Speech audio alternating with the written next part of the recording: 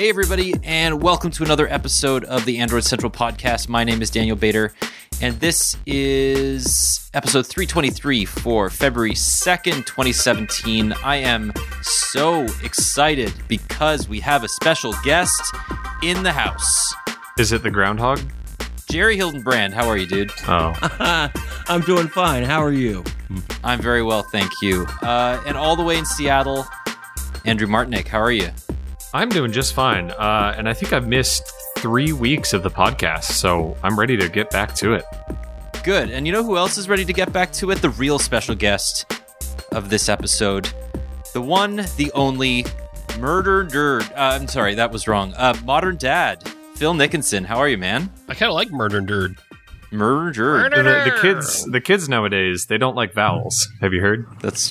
I was thinking about that too. I do feel like, and this is how much I've changed in the past few months. I do feel like I owe everybody an apology for that CES podcast because I didn't realize just how bad the big bag of Skittles was going to sound the whole time. Who are you? The Phil I know would never apologize. The other part of that is the recording got compromised in a technical way, but yeah, you compromised it in an organic way.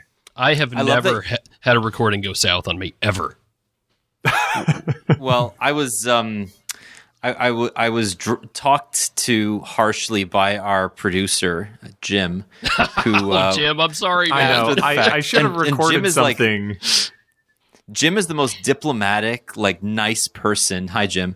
And he was just like, guys, you have to have a redundant backup. You have to have a second recording. Yep. Otherwise, stuff like that happens. So we are learning our lesson. When we're recording here, I always have audio hijack in the background, just picking up the Skype, the entire call, just so that if one of you messes up or a microphone drops or whatever, then at least I have my redundant backup. So that's a good thing to start with. Have you backed up your stuff lately? Yes or no? It's we're getting to the spring cleaning, I guess, and just make sure that you've got all your stuff. If it's Dropbox, if it's Google Drive, if it's, God forbid, OneDrive, just put it somewhere. But that's not what we're talking about today. We're going to start with the Nexus. I guess the Nexus and the Pixel line got an update in beta to Android 7.1.2. And it's not a big update, but it'll get the ball rolling. So, Jerry, what is this update, and why is it important? Or isn't it? I'm never going to say none. It's not important. They're all important on one level or another to someone. From what I can see so far, this cleans up some things that are great ideas, but they just need a little bit of work. There's no big, real, new front-facing features I see anywhere. It should provide better stability and battery life, like all these updates always say at the bottom. That looks like that's what this was designed to do. Well, they didn't really tell us what was coming, right? No, they didn't announce any changes, and that got a lot of people in an uproar. But I think it's great. Let's stop changing it. It's a point update. Yeah, let's stop changing things and get what we have working really, really good. I just thought it was a weird thing to actually do a full blog post on their part about it. It's like, here comes this new maintenance release, and they gave us some known bugs, which they always do, and that's great. It almost seemed like it was more to ping people and get them on the beta track for later. Yeah, maybe that's interesting. The official wording is it's an incremental maintenance release focused on refinements. So it includes a number of bug fixes and optimizations along with a small number of enhancements for carriers and users. So that's as vague as it gets. On my end, I'm up in Canada, and this enabled Wi-Fi calling and VoLTE on my carrier, which is kind of neat. And I know that rolled out in 7.1.1 for people in India and a couple other countries as well. So it was there I on like T-Mobile. the fact that, T-Mobile didn't get it with 7.1? Yeah. Or was that, Project Fi Master Race, I've had it forever. Haha. So that's good. What I like about this, though, is it kind of resolves the issue that I had earlier on in the Pixel life, where the phone didn't adhere to a lot of the carrier optimizations because you bought it unlocked. So unless you bought the Verizon version, you didn't inherently get things like VoLTE or Wi-Fi calling out of the box. And it does seem like Google is now specifically working with carriers around the world to make sure that those features are being implemented. And the nice thing there is, I mean, it's kind of hard to track these things down. Like Daniel was saying that, I see this new screen, but, I was like, I have a T-Mobile one. I've had that screen for a long time. That stuff swaps out when you change out your SIM. So you're not getting any extra stuff unless the combination of the software you have and the carrier you have work together to give you, HD voice or VoLTE or, whatever they want to call it. That all shows up in the network settings based on the SIM card. Right. So, Phil, I hate that. I know that, the three of us, Andrew, myself, and Jerry, we're using Pixels, but are you using your Pixel as your main phone? Absolutely. No, Pixel XL is still my main device. I am using the iPhone a little bit more than I used to, just because I need to keep up on that stuff a little more. But yeah, every time I try to switch to the iPhone for anything longer than like an hour, my eyes start to bleed a little bit.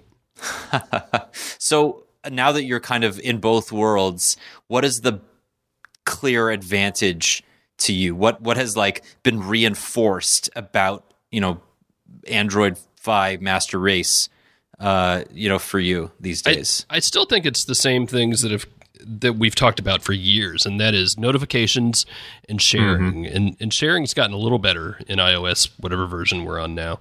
But it's so much more seamless on Android, and I get that that's not easy. I mean, ask anyone who works in the framework side of things, and you will hear them talk about how tough that sharing mechanism is and the intents. And I think it paid off. It has absolutely paid off. It's so much easier to share anything anywhere than it is in iOS. And notifications, especially the 3D Touch on the iPhone 7. It's like. It's so much work to do the same things that a long press does. And you don't know when or where where it is. So you don't know when you've activated it. So a lot of times you're just mashing your finger on the screen because you think there should be something down there. Yeah, it's very odd. And there are a few instances where it absolutely makes sense and it's done really well. But for the most part, it's just like, guys, just a long press would have done just fine. I don't have to press harder. It's almost like they had this hardware that was pushed on them, and then they had to figure out what to do with it, which is not. I think that's exactly what it was. Yeah, I mean, I think it makes more from there, and they have this technology. I think it makes a lot of sense in the non-moving home button for a number of reasons. It makes sense in the trackpads on the latest couple generations of Macs. I get that, especially as someone who had their trackpad break because it had a clicky button underneath it. But in the screen, it's an amazing technology, but it's just, it was always kind of this trope over and over again that Android was hard to figure out because a lot of stuff hid behind these long presses. And this is double hidden because you don't know if it's there and you don't know how hard to press, and pressing lightly and hard is two different functions. It's very confusing. I think the not 3D Touch button, but the non-moving home button, I think that works out great. And actually I use an iPad for my tablet now, and it still has the clicky button, and it's a weird disconnect between that and this one. Yeah. You want to hear a funny story about haptics and the iPhone 7 Taptic engine? Sure. Lay it on us. I love the idea of a non-mechanical home button technically, and I think with what we've seen with the Galaxy S8, it looks like even Samsung's moving away from a physical home button. But now I have a malfunctioning Taptic engine in my iPhone 7, which means that every time I press the home button, it's a double haptic feedback. I literally get a second vibration, which is slightly harder than the first. Which I guess you don't think about that portion of it because it is a physical thing that's vibrating in there, so that could break too. Well, that's easy to fix. Just never take it out of your pocket and then enjoy the extra vibration. Bader is now in the 4% of people who are not satisfied with their iPhone. Am I? Is that the latest one is 4%? No, up to 4%. Yeah, they were doing. They were doing the customer satisfaction stuff this week. So, I mean, just to divert a second, like I was living I was doing and I am still doing a comparison between the Huawei Mate 9 and the LG V20 because I mean they're both big phones and they're two of the biggest phones you can buy, and I could not wait to go back to the Pixel. Like it is night and day. The quality of the software experience on the Pixel compared to even something like the Mate 9's EMUI 5.0. There are so many little things that they do badly on that I don't understand why. It's like change for change's sake. It makes me so mad. Well, I mean, the good news is that's a completely new complaint for Huawei devices. True. Hey, Phil? Yes. Do you think now is a good time for me to start on Dan about looking at software version numbers before he uses the word best? Yeah, there is that. And look, I mean, I've got a Mate 9 here, and I love that hardware. It's more of the same goodness from them. That the side, same well, Jerry, story. I mean, tell me the alternative, right? That's unfortunate. There is no alternative in the Android world. If you are concerned about keeping your software up to date and secure, you buy a Pixel or you don't buy anything. Yep. No, I mean that's not even what I'm saying. It's about. Well, that's what I was meaning. Well, no, I mean up to date. Sure, not everything's going to have the latest software except for what Google produces, but I think. I mean, I've been using the HTC 10. I've been using the OnePlus 3. All of them, both of them rather, have excellent implementations of 7.0. I can barely find a complaint. It's with the Mate 9 and the LG V20 where they diverge from what I think Google intended and break stuff in the process. Well, and Google has a 4-year head start on Huawei in making good software for a phone. That factors in. Look at Samsung. I don't know. Did you ever have to use an old Samsung phone?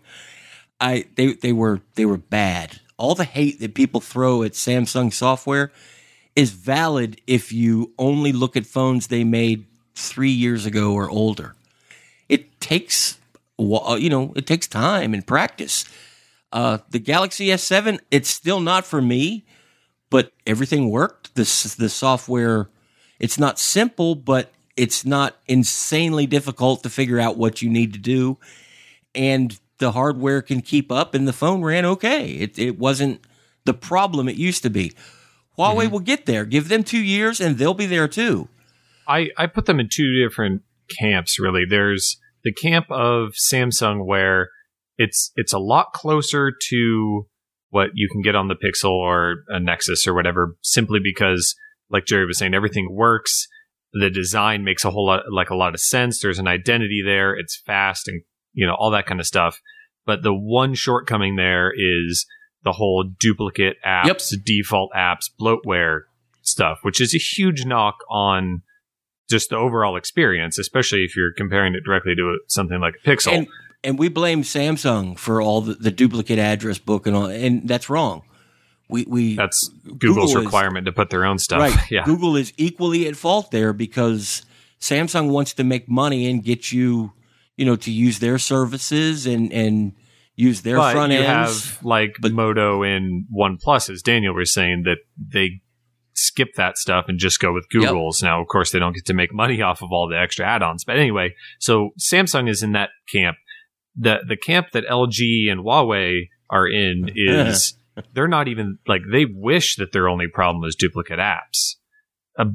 So I don't even a lot of people do put them on the same plane, saying that Huawei and Samsung are, I don't like either one of them because they're customized from something else. Samsung's on a completely different level in terms of quality, speed, usability, design. They only have subtle issues compared to Huawei just has major usability issues. And I was thinking about this more because I have the Mate 9 and I just can't even get into it really.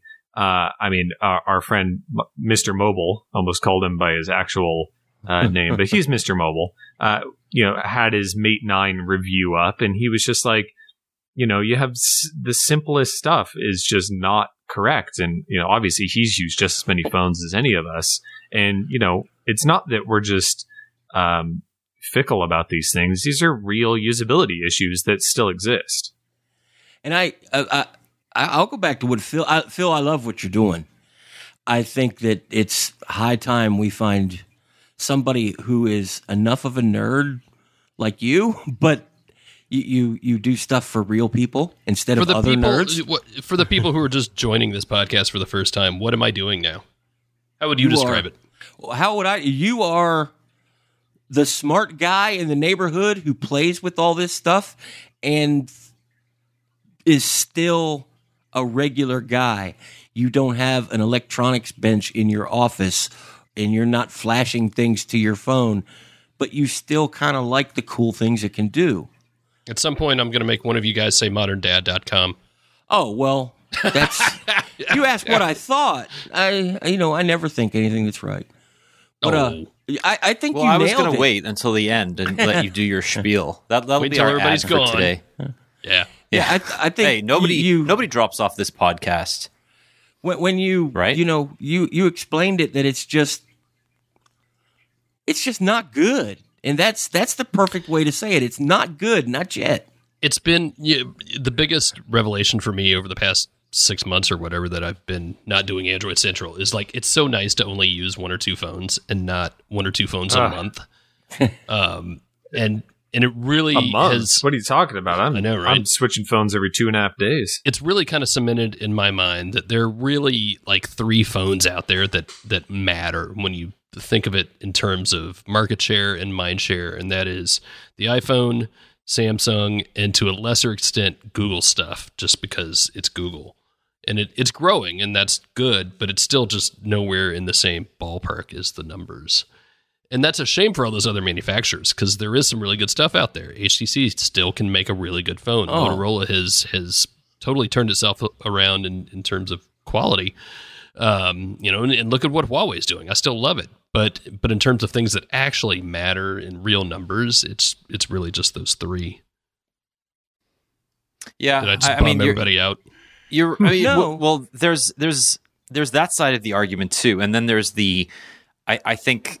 I'm not going to say the optimist versus pessimist side, but the reality versus niche side. I mean, you saw the announcement this week that Nextbit made the Robin with former HTC employees and a number of really great, really smart people and got purchased by Razer. And Google people, yeah. And Google people, yeah. And I mean, that's to some people, that would say that's a success. This is a company that had the audacity to go and build its own device and actually launch it. It was on sale. You could purchase it and use it, and it got updates and all that good stuff. And that company was acquired. This is an Android OEM success story. On the other hand, it's disappearing. It's going into the ether of Razer. On the other side, we have a company like HTC, a stalwart. Somebody would say that it was instrumental in making Android what it is today. I mean, the first Android phone was an HTC built product, and yet that company is losing executives left, right, and center. It's losing a lot of money, and it really is not able to convince people to purchase its devices. So it's putting out phones that aren't that competitive but cost $100 more. Exactly. But there are going to be loyal people who really will go out of their way to buy HTC phones, and that's fantastic. So the fact that they're still around is super encouraging. That's great, but they have to pay bills. Yeah, and it kills me because I'll tell you, if I could only have one phone that had to do it all, I think at this point in time I would pick the HTC 10. I like the Pixel better in a lot of ways, and that's what I use. But the HTC 10 can do it all. The Pixel can't do it all. And that's sad. People don't even know how great the HTC 10 is because nobody bought it and nobody's talking about it. And I don't see how HTC can fix it without Samsung $1 billion and throw it all over TV and in every Super Bowl ad and in online advertisement. HTC just can't do it. There's just... They tried that with the M9 a little bit, but still, the problem there is HTC is a very big company. Well, I'm talking more generally, but yeah, that's very much the case. The problem is everything after the M7.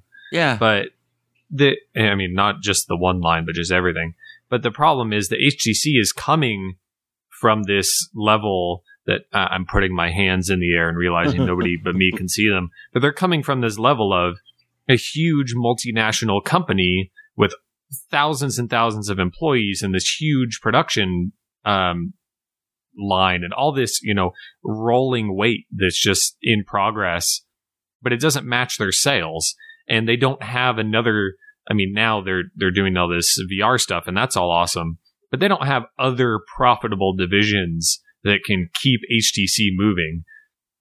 They don't have huge value in doing software for other people, or they don't have a division like LG making washing machines and extremely popular TVs and home theater equipment and all that kind of stuff.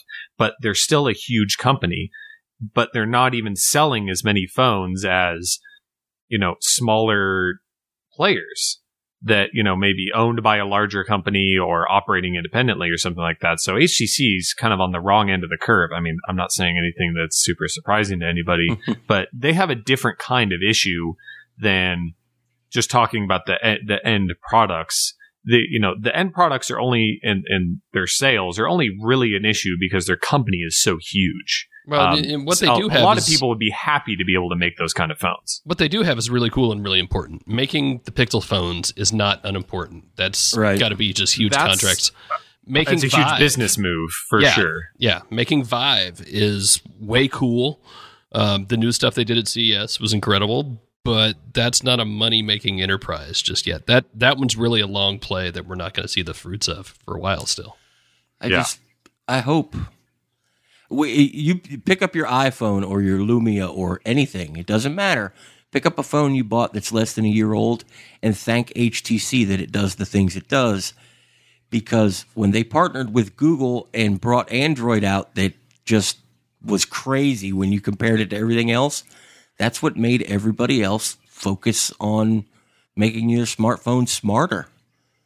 Yeah, I'm sure that HTC is happy to have that recognition, and a lot of people do recognize that, but that's not what keeps your company afloat. I absolutely hate to think that, at this time next year, HTC could be not making phones. I hate that idea, but, it could happen. Well, look how long it took BlackBerry to get out of the phone making market. We were signing their death knell back in 2013, and it basically took until late 2016 for the company to divest itself completely of its manufacturing and hardware enterprises. So HTC, and just to be clear, we don't know that this is the HTC's agreement with Google is a long-term multi-year agreement, right? But we know that it's money in the bank with no marketing cost or anything like that. Right. We can read all over the internet that it's multi-year, but we don't know that for a fact. Well, that would make sense. LG had a couple years. Samsung had a few years. Everybody but Huawei at this point has had more than one opportunity in HTC, I guess, until now. Right.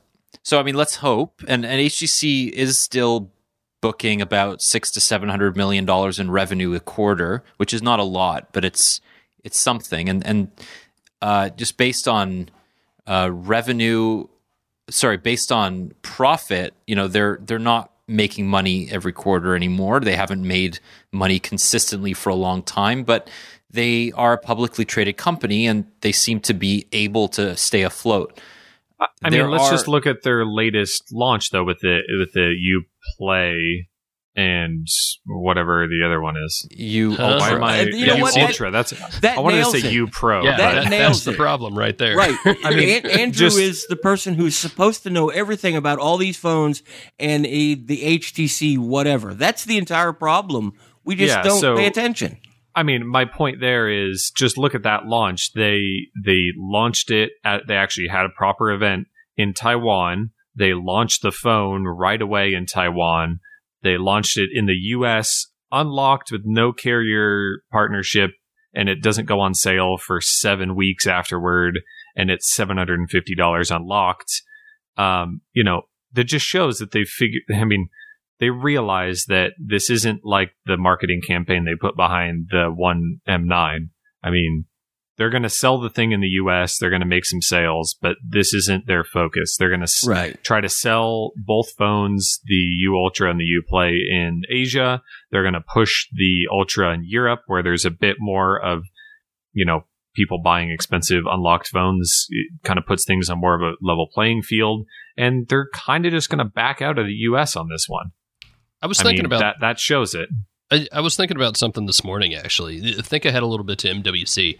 Does BlackBerry, as much as I hate to say anybody wins any of these shows, does BlackBerry just win MWC by default this year?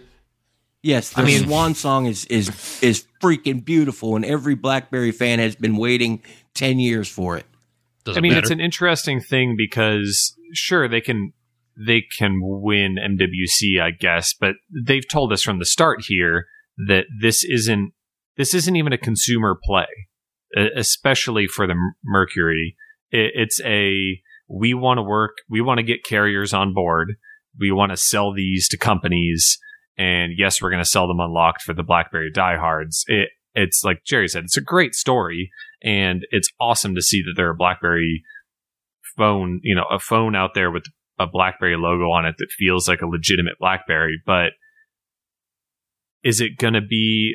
So it's a win from a narrative perspective, but it's still not going to come anywhere near the sales of like the G6, which we expect to launch at the same time. And even then we talk about LG not doing that well in terms of sales. So sure, it can win the hearts and minds of the nerds, or the nerds among the nerds, I guess, the BlackBerry nerds.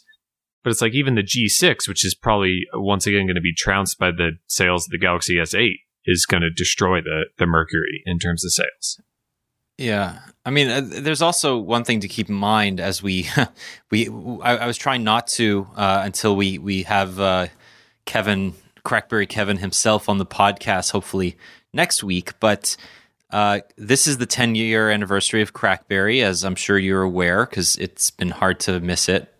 And there's, a lot of, I think, confusion around what BlackBerry and BlackBerry Mobile is or are, and how BlackBerry Mobile, the company actually making the BlackBerry Mercury, is not BlackBerry itself. It's not based in Canada. It's TCL, which is a Chinese company that owns the Alcatel brand, purchased it back in 2007 or something, and has been making phones under Alcatel One Touch and TCL for years. So this is not a BlackBerry. It's got the licensing. You hush your mouth. I'm shutting my speakers off.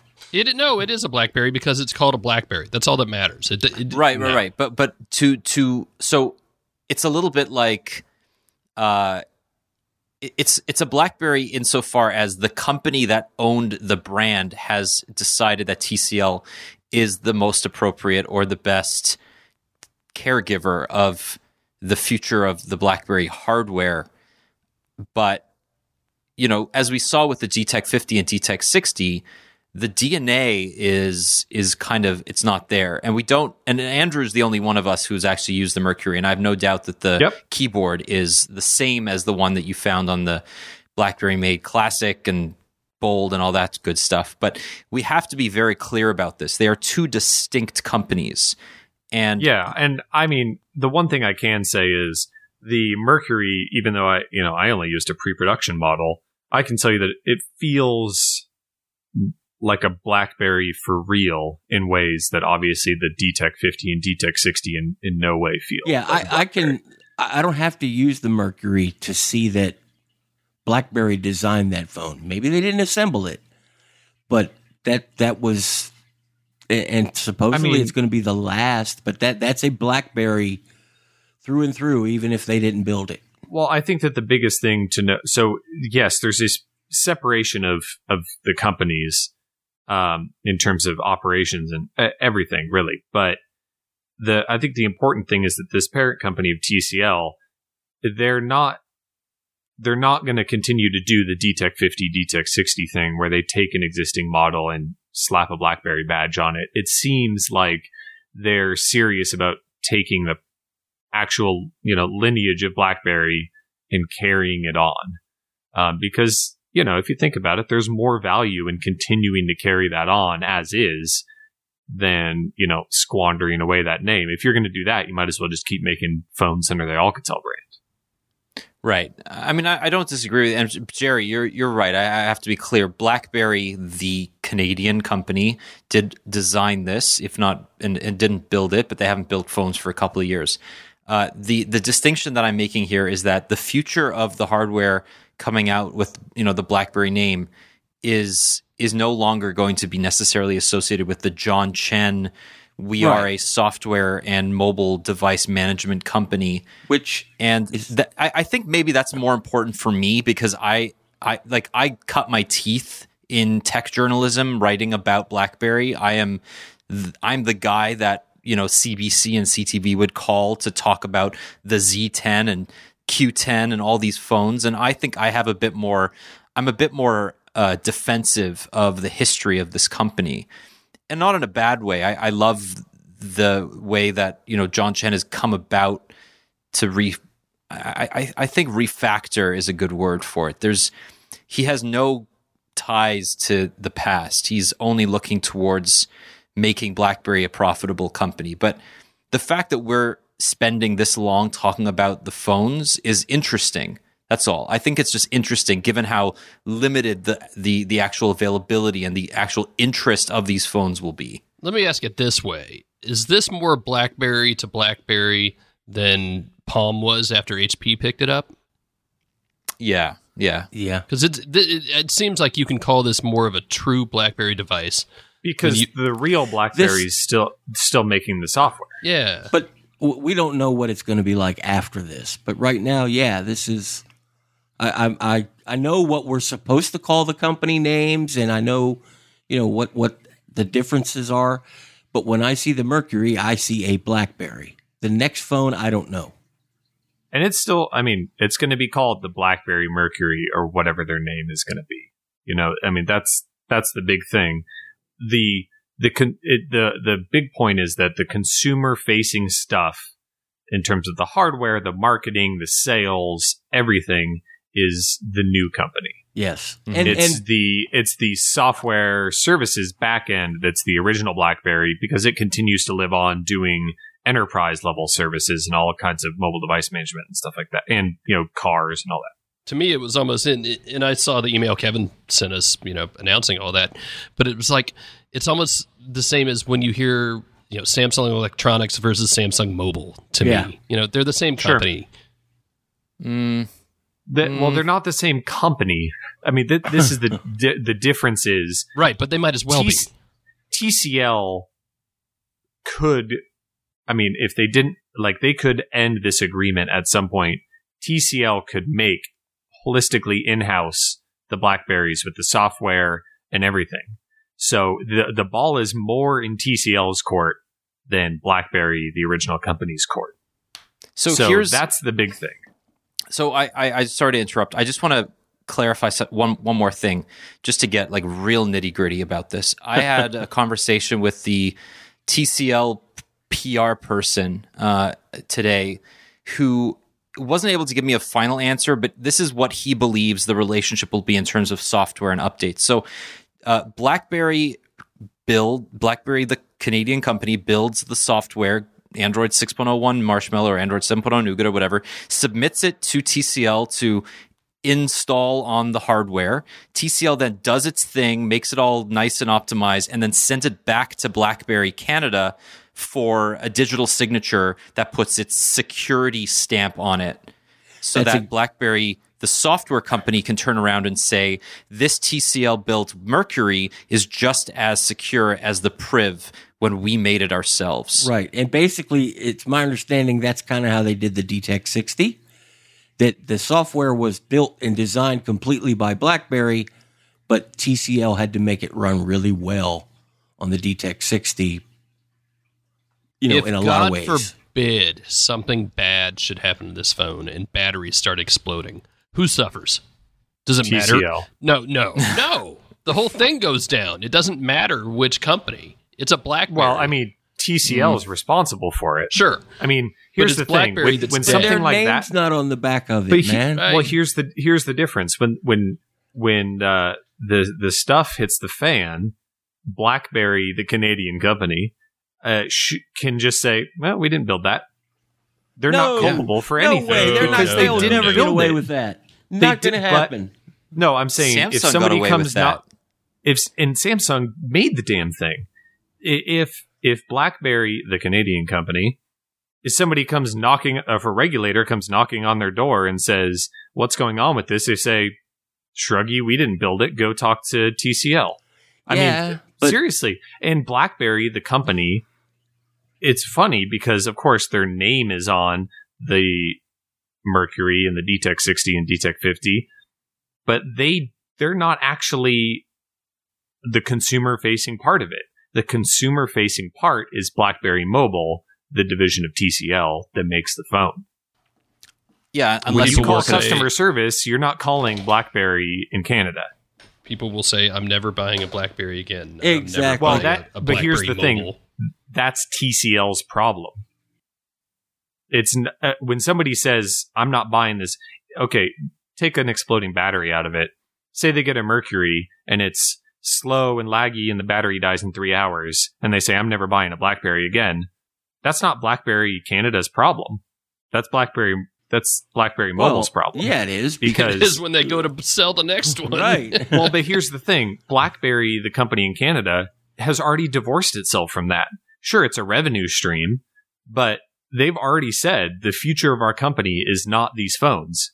I mean, they did that 2 years ago. They said that the future of our company is not these phones. They've completely removed that as a pillar of their business. Selling phones to consumers, even selling phones to enterprises, is not a core tenet of BlackBerry in Canada right now.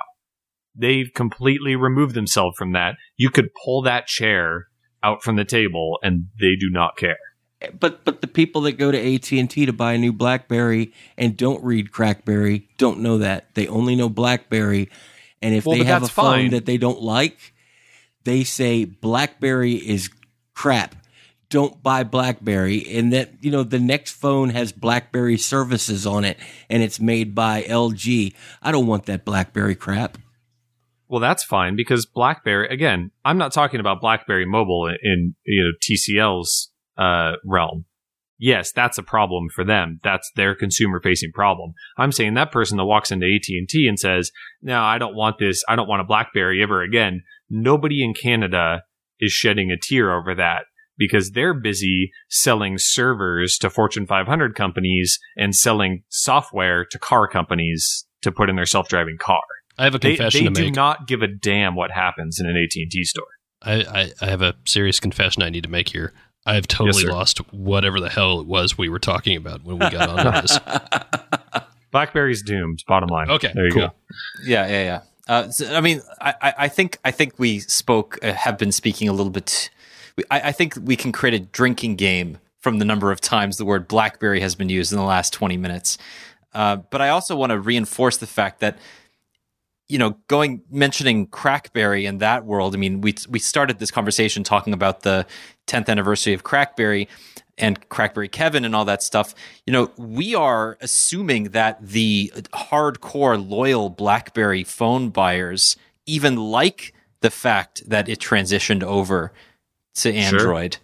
Because I know a lot of people, I mean, that comes back to me being Canadian, but I know a lot of people who still are very, very rah-rah on BB10. And I mean, I see some people saying, exists. "Why would you buy this? You could buy a Z10." And it's like, guys, but the people, come on. The people who had to leave BlackBerry because it just stopped being for them now have a BlackBerry that works for them. Yeah, but okay, so there are 100,000 Canadian civil servants out there who have no choice, but to have a BlackBerry. I mean, I'm talking about like one of my good friends just got issued a BlackBerry Leap because she works in the Ontario government. I'm sorry, and that's what everybody gets. So the fact is that these contracts haven't expired yet, and the BlackBerry Leaps of the world and the BB10, people clamoring for a 10.3.4 update because it may fix this legacy bug that was introduced in 2014. I mean, those are the people who, many of them would look at a BlackBerry Priv or even a Mercury and go, what the hell? Don't tell me that I'm supposed to use Android. Yeah, I saw a lady using a Bold 9900 yesterday. I was there. It's like, man. If I could buy a new BlackBerry 8000 series Curve with BlackBerry 5, or even if I had to BlackBerry 7 on it, I'd buy it today. BlackBerry 10 just did not work. Jerry. I hated it. It was horrible. Everything I liked about BlackBerry stopped being there, and instead they started worrying about music players and all this other nonsense. So we're talking about not going from BB10 to Android. You're talking about, I don't even want BB10. But BlackBerry's been through this before. There was an upheaval when they went to BB10. Yeah. You know, I know exactly what Dan's talking about because I was there. And he's right. If I still go to Crackberry, I still kind of work there. There are I would say the majority of people just absolutely hate the idea of a Mercury. I mean, I was never a gigantic BlackBerry fan, so I can't speak to the amazing, community, strong community around it. But I can say that, there are people that have come over to reading Android Central more and, hey, they've bought a Galaxy S5 at the time or, whatever. Or, maybe they bought a Priv eventually or something like that. And there is that middle ground that they enjoy the BlackBerry name, but they understood that it was time to let go. And there are some of those people that still have a reasonable affinity to not just the BlackBerry name, but what it means. But I mean, again, that goes back to that is a small portion of what BlackBerry Mobile is trying to do with the Mercury. They straight up said that the core audience right from the start is getting carriers on board and getting enterprises on board. Like I said about 2 days ago, there are really only three phones that matter. Is one of them the BlackBerry feel like Mercury? A very long time ago. Welcome to the Berry Flow podcast. No, but I mean, it's so funny. Like, we're talking about scale, right? Like, go back to some of Strategy Analytics' sales numbers for this past, or I think it was the third quarter. The iPhone and the Galaxy S7 series by themselves, that is 4 phones. The iPhone 7, 7 Plus, the Galaxy S7, and 7 Edge. Those phones that comprise 60% of U.S. phone sales. 4 devices. And that's bad. The Pixel was only 4%, and that's still a lot. That's like 5 million or something. Yeah, and that's one of the phones that matters. And then we're talking about like before. This huge long tail of everything from LG to 6-year-old Samsung J phones that are still sold for $50 on Metro PCS. So there are just so many devices to talk about. But Phil's absolutely right. I mean, there's market share and there's mind share, and Google has a disproportionate amount of mind share from people like us. But then BlackBerry and HTC have an enormously disproportionate mind share because we talk about them so much, even though in reality, if you go into a carrier store, most people are looking at 2 or 3 choices. And that's bad. That's bad for everybody. It's great for the companies, and they earn BlackBerry Apple and Samsung deserve to be there. They worked hard to get there, but that just stifles the advance of technology in all ways. We only get to see what I keep saying it. We only get to see what Samsung and Apple want us to see. It's working. Okay, I want to just switch gears for a second because this has got me thinking about Modern Dad, and I'm legitimately curious, Phil, because this is something that you've been pouring your heart and soul into for the last few months, and you've been doing a whole bunch of these really cool Ask Modern Dad segments, and the kind of the normals, the people who interact with technology every day but aren't necessarily as involved as we are in it. What are they asking? What are the most important questions that people want answered in early 2017? It's funny how, a lot of the questions come back to that same old question that we've been trying to answer and help people answer for years, right? And that is, should I spend my money on this thing? And for a lot of people, it's security, and it's especially security when you first start having kids. Whether it's physical security, how do I, what cameras should I get for my house?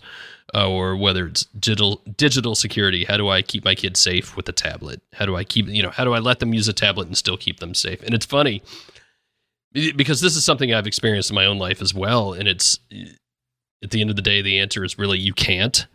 So you have to be present in their lives and help take care of them as best you can, and acknowledge that there will be mistakes and you won't do everything right, and try to mitigate it.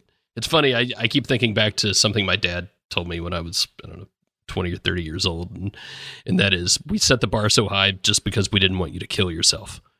And it made total sense after that. Like, my entire childhood came into focus. It's like, oh, I get it now. No, cameras has been the big one. What sort of stuff do I need for a newborn baby? And my answer to that is still nothing. You need to sleep as much as you can and take care of that kid the rest of the time. None of this tech will help you at all. I was kind of amazed at CES by all the new mother stuff. There's like a whole section for that, and it's like all about futuristic breast pumps and stuff. And I'm sure everyone's experience with that is different, but mine was, holy crap, that looks like it hurts. And then my wife told me to take it off and never touch it again. If you've seen it before, that joke makes sense. Go watch Modern Dad. Really, it's no dad jokes coming from Modern Dad. It's really that same question. Is this thing any good, and should I spend my money on it? And I tell you, one of the things I just looked at was that stupid Boom Touch speaker. I don't know if you guys get the as seen on TV ads that we get here, and it is the world's worst commercial. It's like people green screened into a mall, and it's so obviously not in a mall, and they're just magically surprised by this speaker that you don't have to use wires for. You don't even have to use Bluetooth. And I'm like, this has got to be it's got to be the biggest piece of crap ever. It's $20. All right, I'll get one and see. And you know what? The damn thing kind of worked. It's not great, dude, but Phil, I've known you for years. Yes. You were impressed by that thing. Maybe not how well it worked, but you were fascinated with it. It was damning with faint praise. I was impressed by how much it didn't suck. Yeah. But it was really neat. I loved your video on that, by the way. And if you haven't seen it, YouTube. What's your YouTube, Phil? Modern Dad. There you go. Check it out. I knew it. I just wanted you to say it. Come on. It's a cool video, and it wraps up what Modern Dad is to me. That was just perfect. I've watched it a couple times. Yeah, it's like, holy crap, there's this little $20 thing that doesn't suck, and you can actually, waste a little money on it and not feel bad about yourself. And it's fun. I think it's fair to say I was getting a little burned out. It's fun to see a product that actually surprises you, because it's been a while since I've had that. It was nice seeing you have fun. I kind of want to. I want to talk about that a little bit, Phil, because it's, anybody who's been in this business long enough knows that it's hard making good videos. I think Mr. Mobile, who started a few months before you at Mobile Nations, and he came from Pocket Now, like, he made it look easy.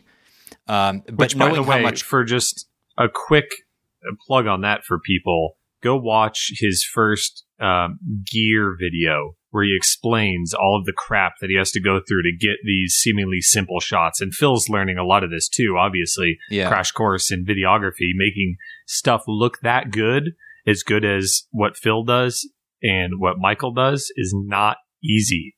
Like, not just like the thousands of dollars in gear, but all the little tricks and stuff you learn it's just insane. Well, and it's funny. I mean, to pull the curtain back behind that a little bit, those are such different kinds of videos, and what guys like Marquez and as I've been discovering all these other names I've never even heard of, and these people who that have massive followings. Yeah, you and I look at these videos, we're like, who the hell is that? I've never heard of them. And because we never got outside of our little bubbles, we never got outside of our circles, and I'm nowhere near that level yet. So I'm just gonna make the best thing I know how to make, and a lot of times that's gonna be me acting and sounding and being a little weird and goofy, because that's what I am.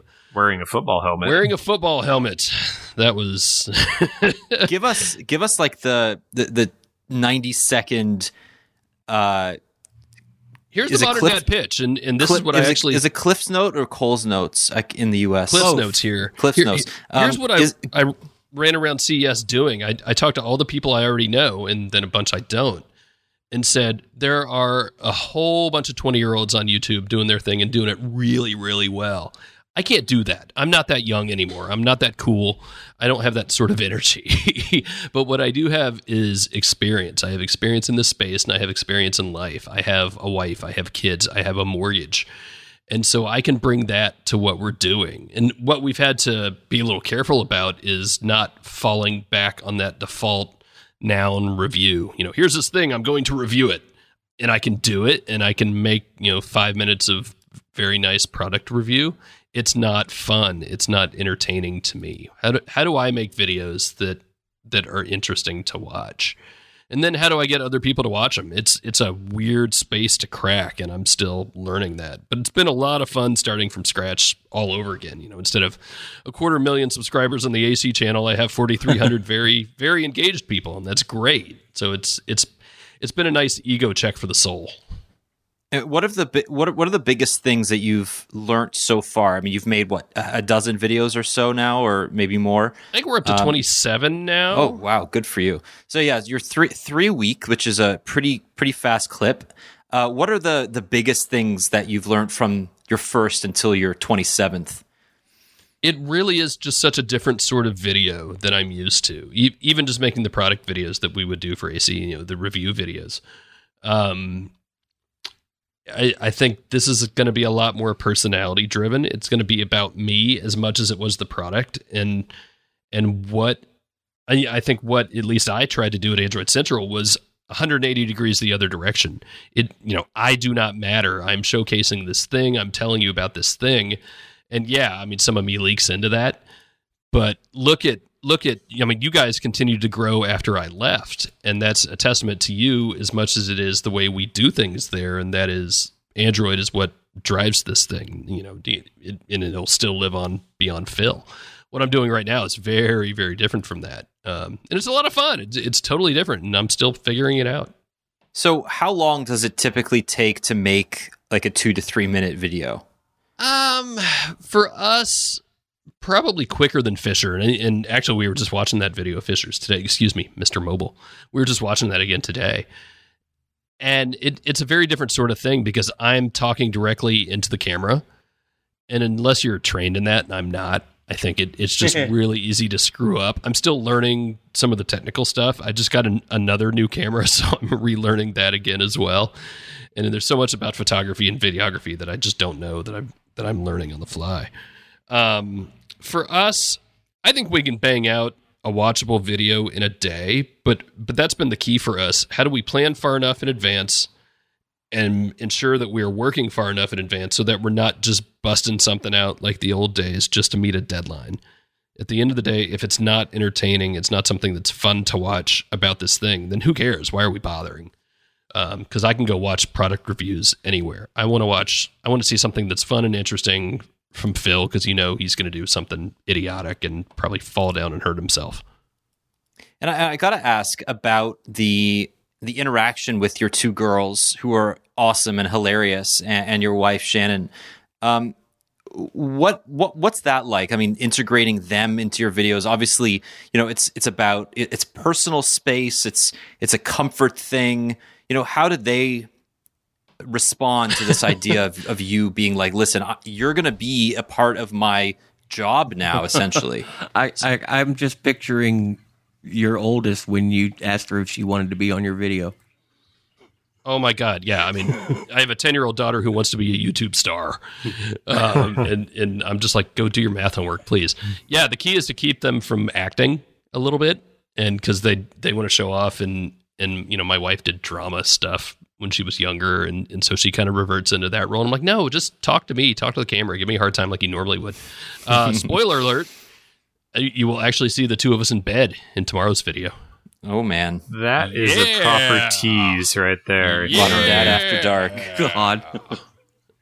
I'm surprised she let me get away with that. I'll probably get yelled at after it goes, no, she looks fine. And it's funny because,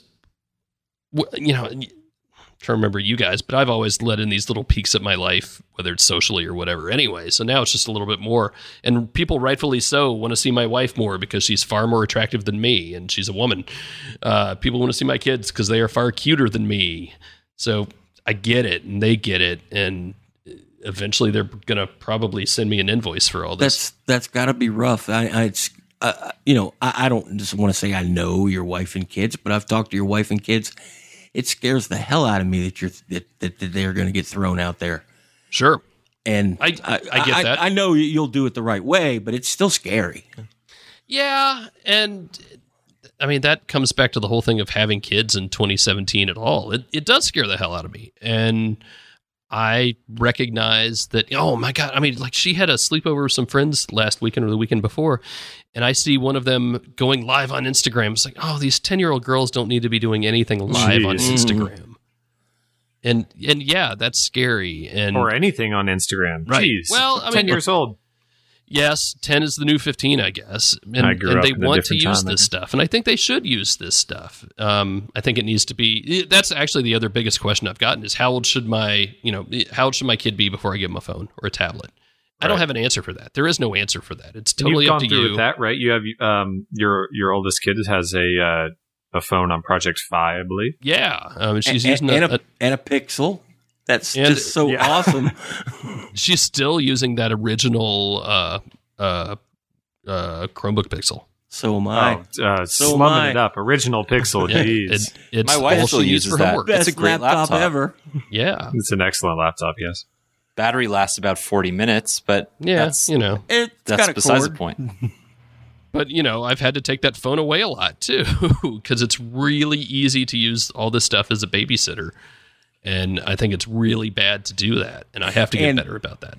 I know your kids are smarter than you think. Oh, absolutely. Do not underestimate your children. Yep. They see more and understand more than you think, or at least they hear it. And what's the feedback been so far, Phil? I mean, have you been happy with how people have received Modern Dad as a brand, or as you representing this idea of like a kind of geeky but approachable figure who tells them about technology? Yeah, and I think I'm able to recognize that it's a little bit of a bubble right now because it's a lot of people who knew me already. But it's fun as people from Mr. Mobile's world who already knew him see, oh wait, this is this Phil guy. I'd never heard of him before, which sounds weird to me. I'm like, but I've been whatever. So far it's been good, and it hasn't been as nasty as I expected because you hear the horror stories of people on YouTube. Notice I've been good. You never had to delete any comments from me. I never deleted any comments from you anyway. But I just wanted somebody to tell me I was good. It's hard. Yes, Jerry. You're very good. You're a very good boy. Also, read Jerry's posts on your fingerprints and the Fifth Amendment. Yes. That's up on the site today. I think it's very interesting. As somebody who's not in the U.S., doesn't have to live by the new reality, I guess. This is something new to me. The old reality, too. The old reality no, is I mean, the this way. is The amendments have been a reality for a long time. I hate to tell you. no, you're kidding. No, I know that. I mean I tweeted this morning or late last night, and that stands today as it stood, last year or 5 years ago. If you want something to be secret, you do not write it down. You do not put it on a computer. You do not put it on a phone, because as soon as you do, that opens you up to 5 million different avenues of attack. Period. Yeah. Well, but read it anyway. That's kind of a bummer, huh? Yes. I mean, I have had several people. Why does this? You're just doing this to be political? No. I wrote that when our last president was in charge. Everything is the same, but right now the climate on both sides, people are making a lot of noise, causing a lot of trouble. You might end up having a police officer want to see what you're doing if you're in the wrong place, making the wrong kind of trouble. And if you value your privacy, you need to know. Yeah, no, that's a fair point. I'd like to finish off by actually circling back all the way to the beginning of the conversation. We're talking about Android 7.1.2, but we didn't talk about the fact that the Nexus 6 and Nexus 9, which were two devices that Google released in partnership with Motorola, and who made the Nexus 9? HTC, right. I'm like drawing a blank for a second. Those phones and tablet are end of life. Andrew, what does this mean? Is this a big deal? Is this something that we expected? Why now? Why not 7.1.3? Why would it be updated to 7.1.1? Like, it makes no sense. Had this discussion in the comments with a lot of people that were still, I mean, if you were happy with the Nexus 6 a year ago, you're probably still relatively happy with it today.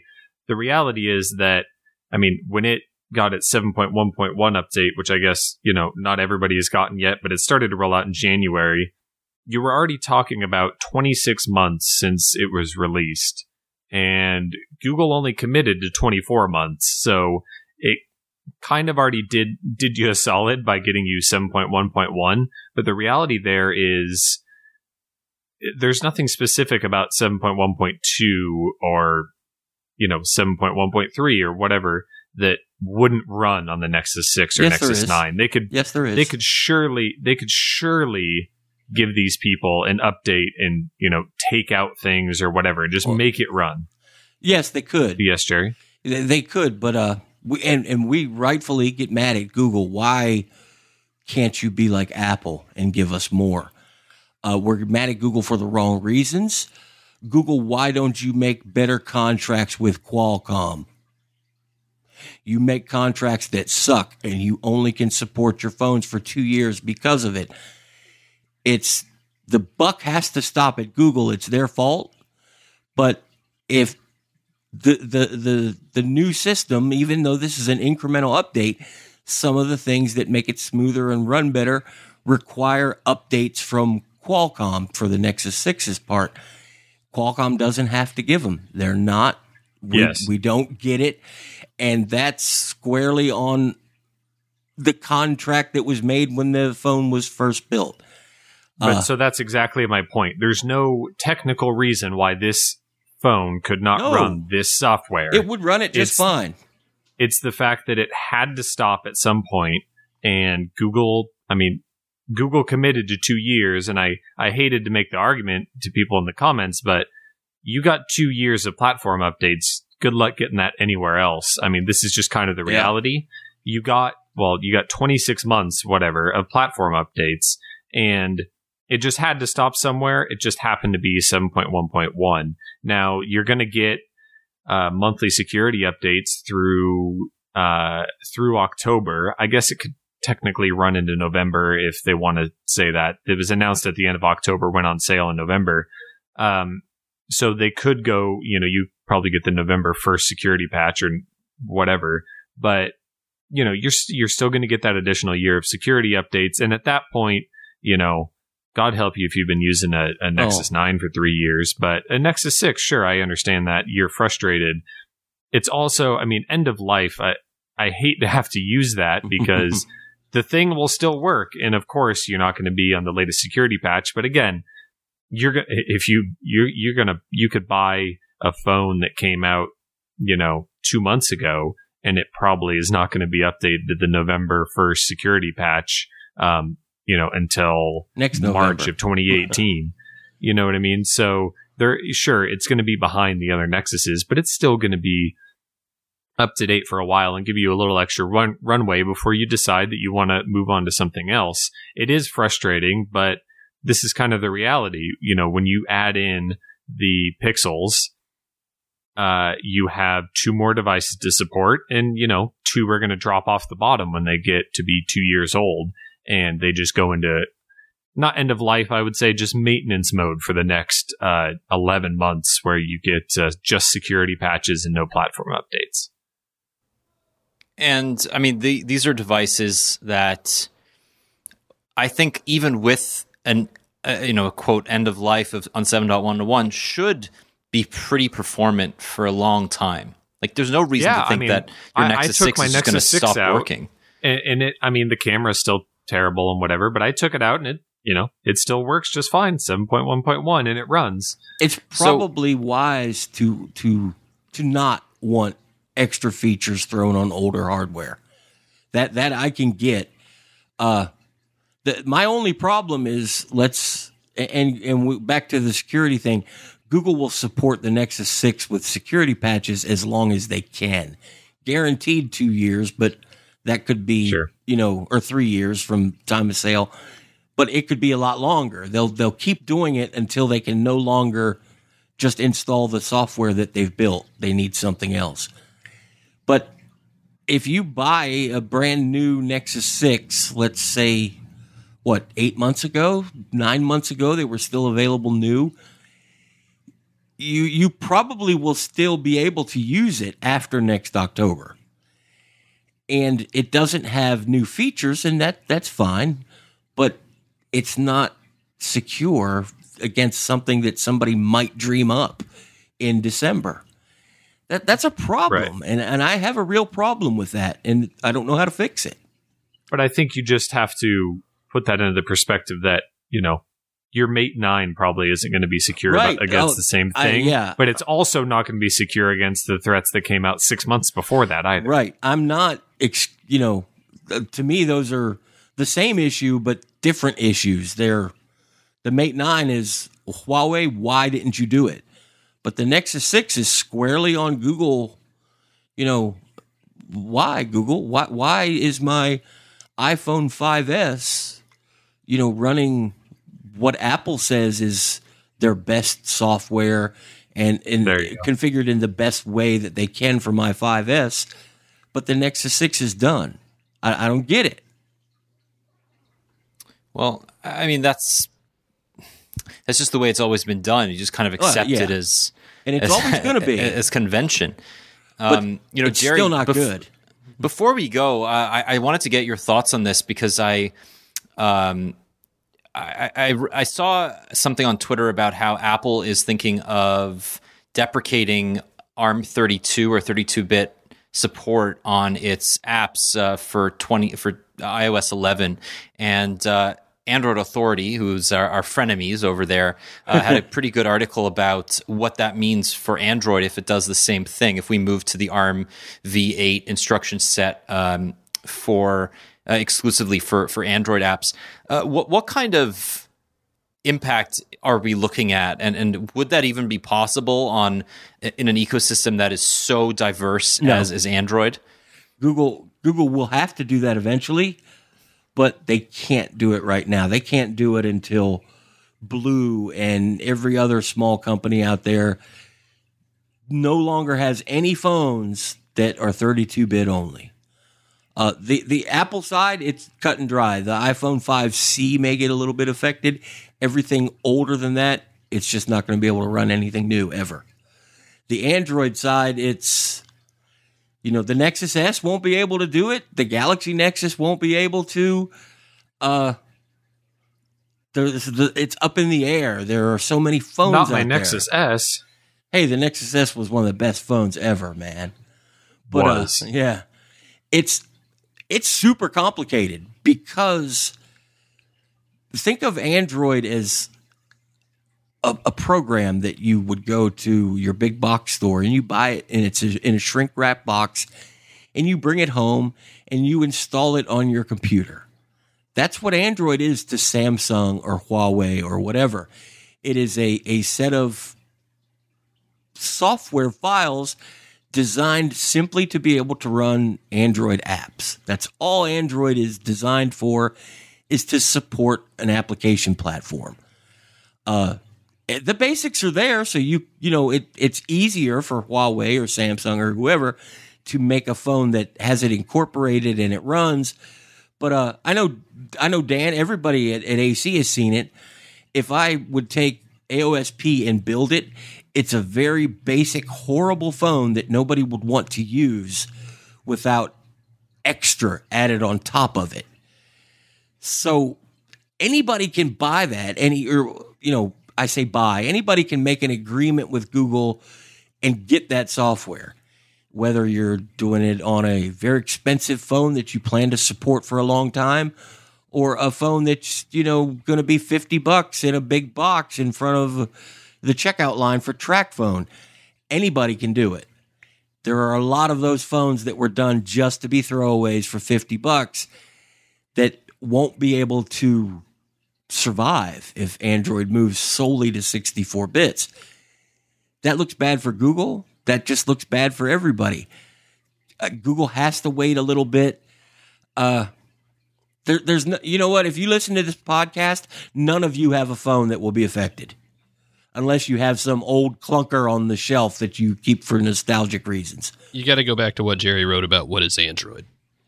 And that is, there's Android as it stands in AOSP, which is a series of code that you can compile together and it runs this thing. Then there's Android that actually runs on devices. And yes, there is one Android, but once you get outside of that, there's 1 million Android. Right. And it's great. It is great. That's part of the reason why I'm here, because I as a software nerd, I love the idea, and I love that somebody was able to basically pull off, look, here's a bunch of code that's called Linux. You can take and customize and call it Ubuntu and stick it on your computer. Somebody was able to pull that off in mobile. That's great. But it's also plagued with problems in other ways. Don't see Google moving to 64-bit anytime soon. And even if they did, the people that are listening are probably not going to see any effect.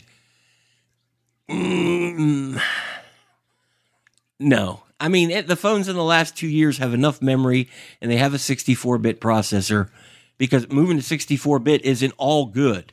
64-bit apps use a ton more memory. So if you have the last Jerry, you Nexus, remember that I think I sent you a link to it a couple episodes ago for Android Developers Backstage, which is one of those great podcasts I listen to, but don't understand 80% of what they're talking about. But there was one where they were discussing the way memory works on Android versus on the iPhone, and why Android devices require so much more memory, and it's just the way it works. It was really interesting.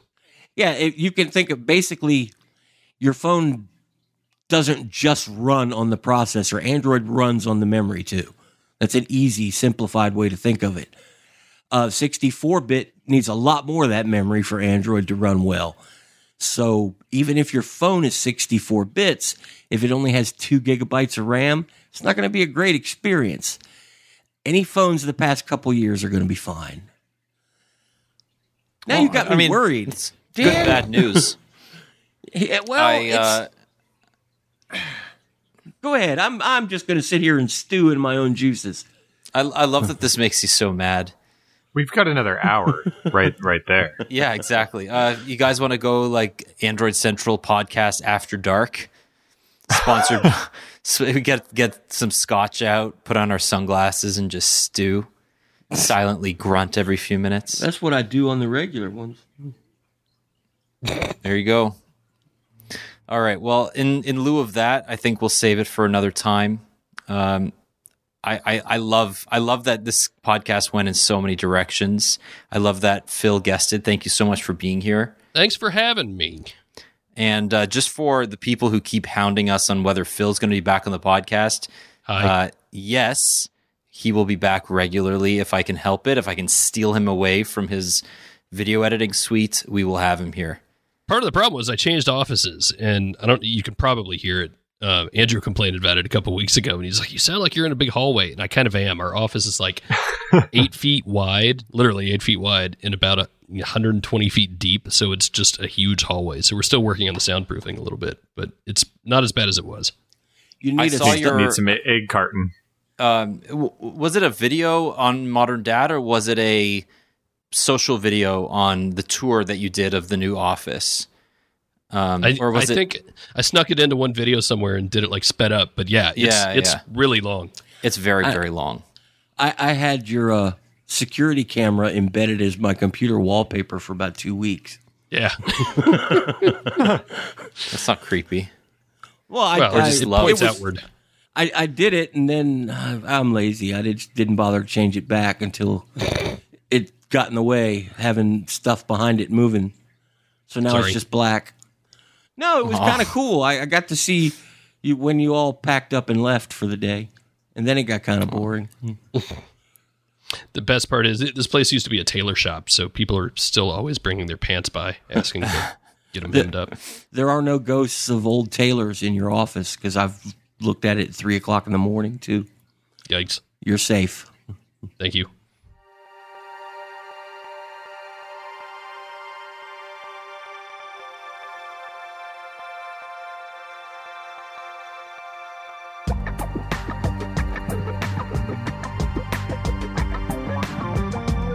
Well, I will leave us all on that safe note. Thank you very much for being here. Thanks for listening.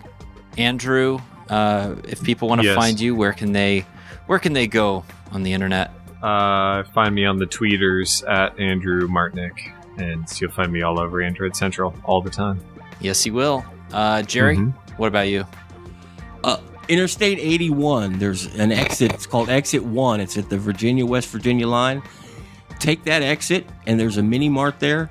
If you get to that mini mart, just ask them where Jerry lives, and that's where Jerry gave me a totally different landmark. I like the mini mart. I'm going to see if I can find it. Mine had a lot more neon. Yeah. Well, they closed that down, Phil. Oh, did they? Not for reasons that public service. It just bad management. It got closed. Not the health department. No, the manager's in jail, and the ladies are working at another place that's very close by. Well, that's good. Man. But that's going to be a good story. And you know what? I'm on Twitter. GBHIL. That is how you find me on Twitter. And at forums.androidcentral.com/askjerry. You can find me in there, and we can talk ask about Jerry. Bug him green about eggs it. He loves and ham and Android phones and whatever. So and Phil, what about you? Where can people go to find your videos? You remember how I used to always only use my name for social stuff? Yes. I actually just changed that. So easiest thing to do is just go to moderndad.com. All the links are there. But Twitter, I'm now MDRNDAD. But I kept all the same followers and everything. So if you were following me before, I'm still there now. I deleted all my tweets too. Like up to last weekend or something like that. Yeah, I just felt like a fresh start. Good for you. A big leap of faith. Now We'd probably all be better off if we deleted our tweets. I've got to go to the too. Internet Archives and see what you're trying to hide now.